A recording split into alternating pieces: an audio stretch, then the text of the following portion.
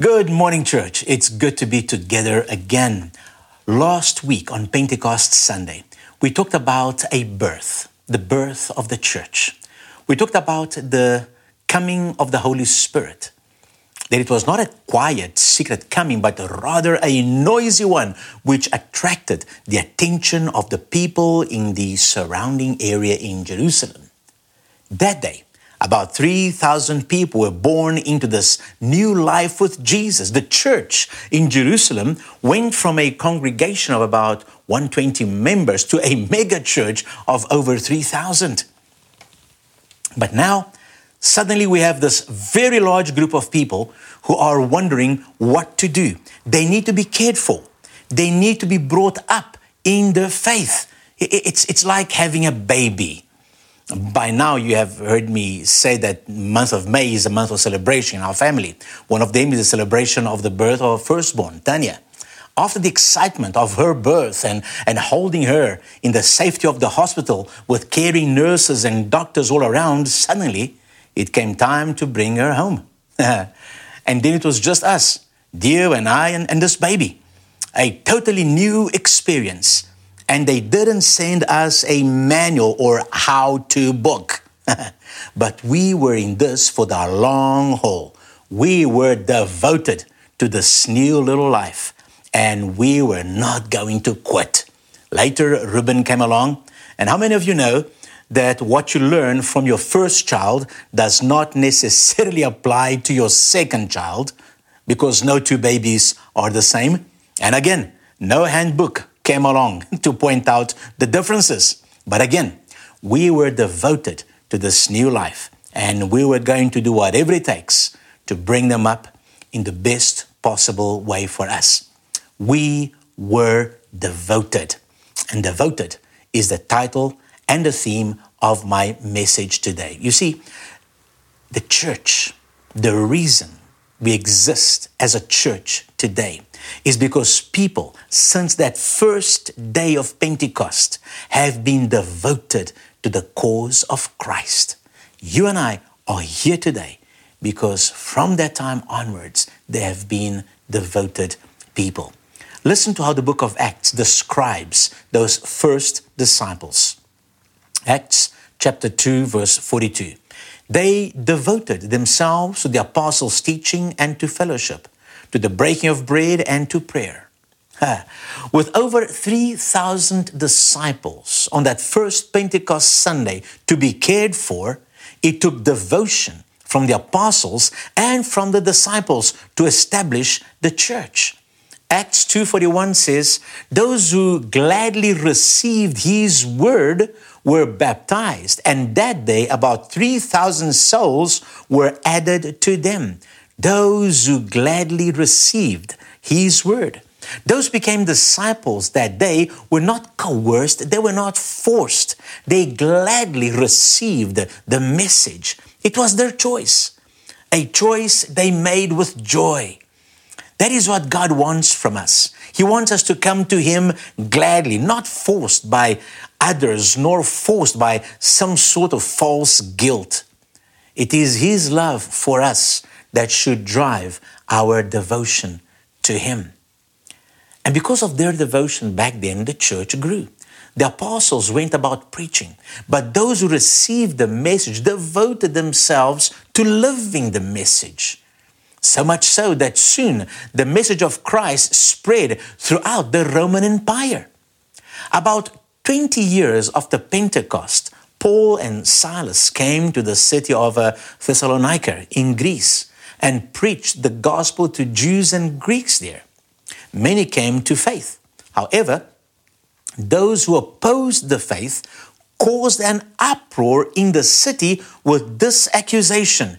These who have turned the world upside down have come here too. That is in Acts chapter 17, verse 6. They accuse these guys and they recognize these guys as these people that have turned the world upside down. That's what they were calling the followers of Christ. So it seems that by now, within 20 years, Christianity was known throughout the known world back then.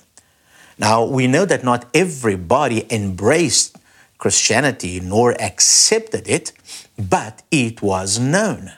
Some persecuted Christians, but the message was known. What made the first century church to have such a great impact in their world? Listen, they had great persecution. They lived in an immoral society. They were surrounded by conflicting religions. Well, a key component of their impact on society was the fact that they were devoted. They devoted themselves. Here's a definition of being devoted. Being devoted to something means being focused on that particular thing almost exclusively. When you are devoted to a cause, you work to achieve its goals. When you are devoted to a person, you place their needs above your own. Notice that devotion is something you do by yourself. It is an inner drive. Nobody has to chase you to do something that you are devoted to. When you are devoted, listen, when you are devoted, you are focused. You are motivated. You initiate. You make sacrifices if necessary. You willingly invest of your time, your treasure, and your talent. Those of you who are married, think of when you were dating that person who is now your husband and wife. Those of you who are dating right now, think about what you do. You are devoted, right? You are focused, you are motivated, you initiated, you made sacrifices, you willingly and gladly invested your time and treasure and talent, right? Why? Because it was worth it. Well, the kingdom of God is worth much more than any earthly relationship or earthly cause. As followers of Jesus, we have both a cause and a person to be devoted to. Those early disciples, they devoted themselves to the cause and to the person of Jesus. By themselves means that they owned their faith and their devotion. No one had to run after them, remind them, call them, push them, or threaten them to follow Christ. And Christ does not want that either. He wants love and obedience to His will, but it must be done willingly, not forcibly. So how did they practice and show their devotion? They were committed to doing a few things regularly. Let us look at some of the things they devoted themselves to. As we do, let us see if we can learn from them so that we can also have an impact on our world today. Let us read again Acts 2:42. They devoted themselves to the apostles' teaching and to fellowship, to the breaking of bread and to prayer. They were devoted to the apostles' teaching or doctrine. That means they were devoted to study the Word. Now, most of them, of that early church, they were Jews, and this was something new to them. All they knew was the Old Testament laws and practices. Now, the apostles were going through those scriptures, and everywhere Messiah was mentioned, the apostles are showing that it was Jesus being spoken of. As Jesus had explained the word to them, to the apostles, now the apostles were explaining the word to others, and those spoke to others, and so the word spread. To the Greeks, it must have been even stranger, because they had been worshiping idols, and now the apostles were showing them a completely new and different faith in the one true God, creator of heaven and earth. What an adventure it must have been. As they studied the Word, as they heard the teaching of the apostles, they got to know the will of God. Some of the apostles put it in writing, and the word spread even further. Today, we have the apostles' teaching in our Bibles, in the New Testament, and we can also devote ourselves to the teaching of the apostles. Then they devoted themselves to fellowship. They stayed together as a band of brothers, as a spiritual family. As the church grew and spread, groups of believers accountable to each other began to form all over the place. And they were devoted to these fellowships. They would spend time together, know one another, help one another, accept and love one another. The Greek word for fellowship is koinonia, which means fellowship, association, community, communion, and joint participation. It is one thing to talk about koinonia, but another to actually live it. But these disciples actually lived like that. Acts 2, 44 to 47 says, all the believers were together and had everything in common. They sold property and possessions to give to anyone who had need. Every day they continued to meet together in the temple courts. They broke bread in their homes and ate together with glad and sincere hearts, praising God and enjoying the favor of all the people. And the Lord added to their number daily those who were being saved. This was a completely counter-cultural way of living in the first century. They cared for one another and were united, not just in worship, but in doing life together. Some sold their possessions, but that does not mean that everybody sold everything that they had and lived in a commune. No. Notice that they met in their homes. So obviously, some sold extra possessions and some did not. And it was okay. The principle here is their generosity in their fellowship. Generosity is a response to the love of Jesus. And one of the first channels of generosity is within our fellowship community, or what we call today our local churches. They were devoted to the breaking of bread or communion.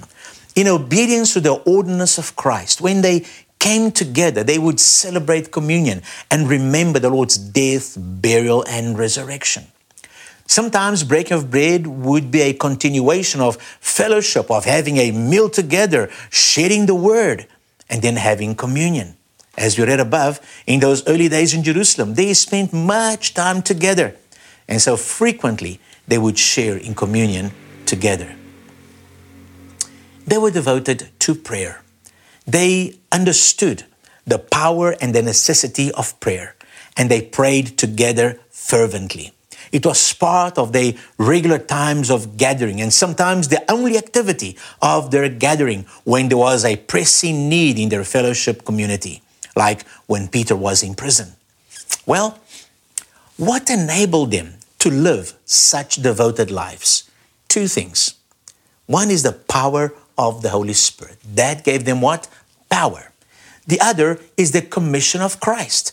That gave them what? Authority. Remember, Jesus said, all authority is given to me, therefore go. So they had power and authority from God. What about today?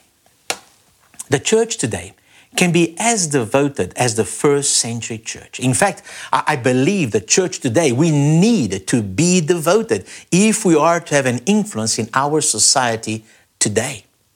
Our world is returning back to first century worldview, morals, and chaos, including persecution of Christians. But the Holy Spirit is still the same, and He is still here.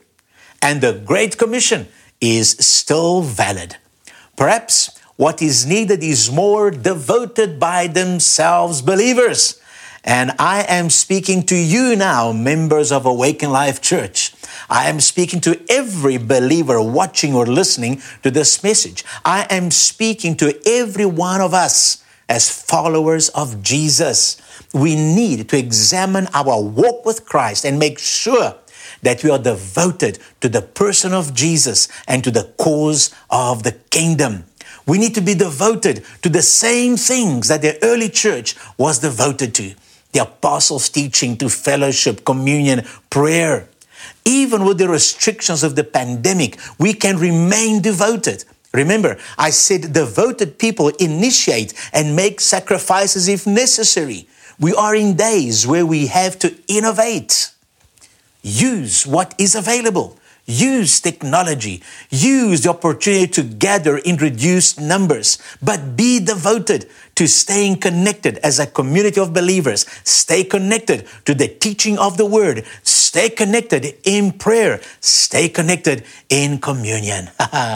Listen, that church in the first century, they kept going against all odds. They kept going and they kept going. And because they were devoted, they are the source from where we get our church today. Let's close perhaps with a self-check time, eh? How devoted are you really? How are you going to be devoted going forward? How will you live out your devotion if things get worse in the world? And what if things get better in the world? How will you live out your devotion then? How will you use the life that God has given you to be an influence in this world as a follower of Christ? Ponder on these things. Let us pray. Father, today we are grateful for the work of the Holy Spirit on this earth. And Lord, we are grateful for so many devoted believers who for the past 2,000 years have kept the church going. They've been obedient to you no matter at what cost. They've listened to you, Lord. They've stayed faithful, devoted to the doctrine, to the fellowship, to prayer, to breaking of bread. And Lord, they've carried the church to where it is today. And here we are today, Lord. I pray, Father, that myself, my brothers and sisters watching, listen to this message. Lord, help us to be those devoted believers, to carry on the work of the church as long as we are on this earth. While there is breath in our lungs, Lord, help each one of us to be devoted. As we take time to do a bit of self-check, help us, Father, to renew our commitment to you, to be devoted to you. In Jesus' name, amen and amen. The Lord bless you. The Lord be with you. The Lord help you and I to be more and more devoted to His cause. See you next week.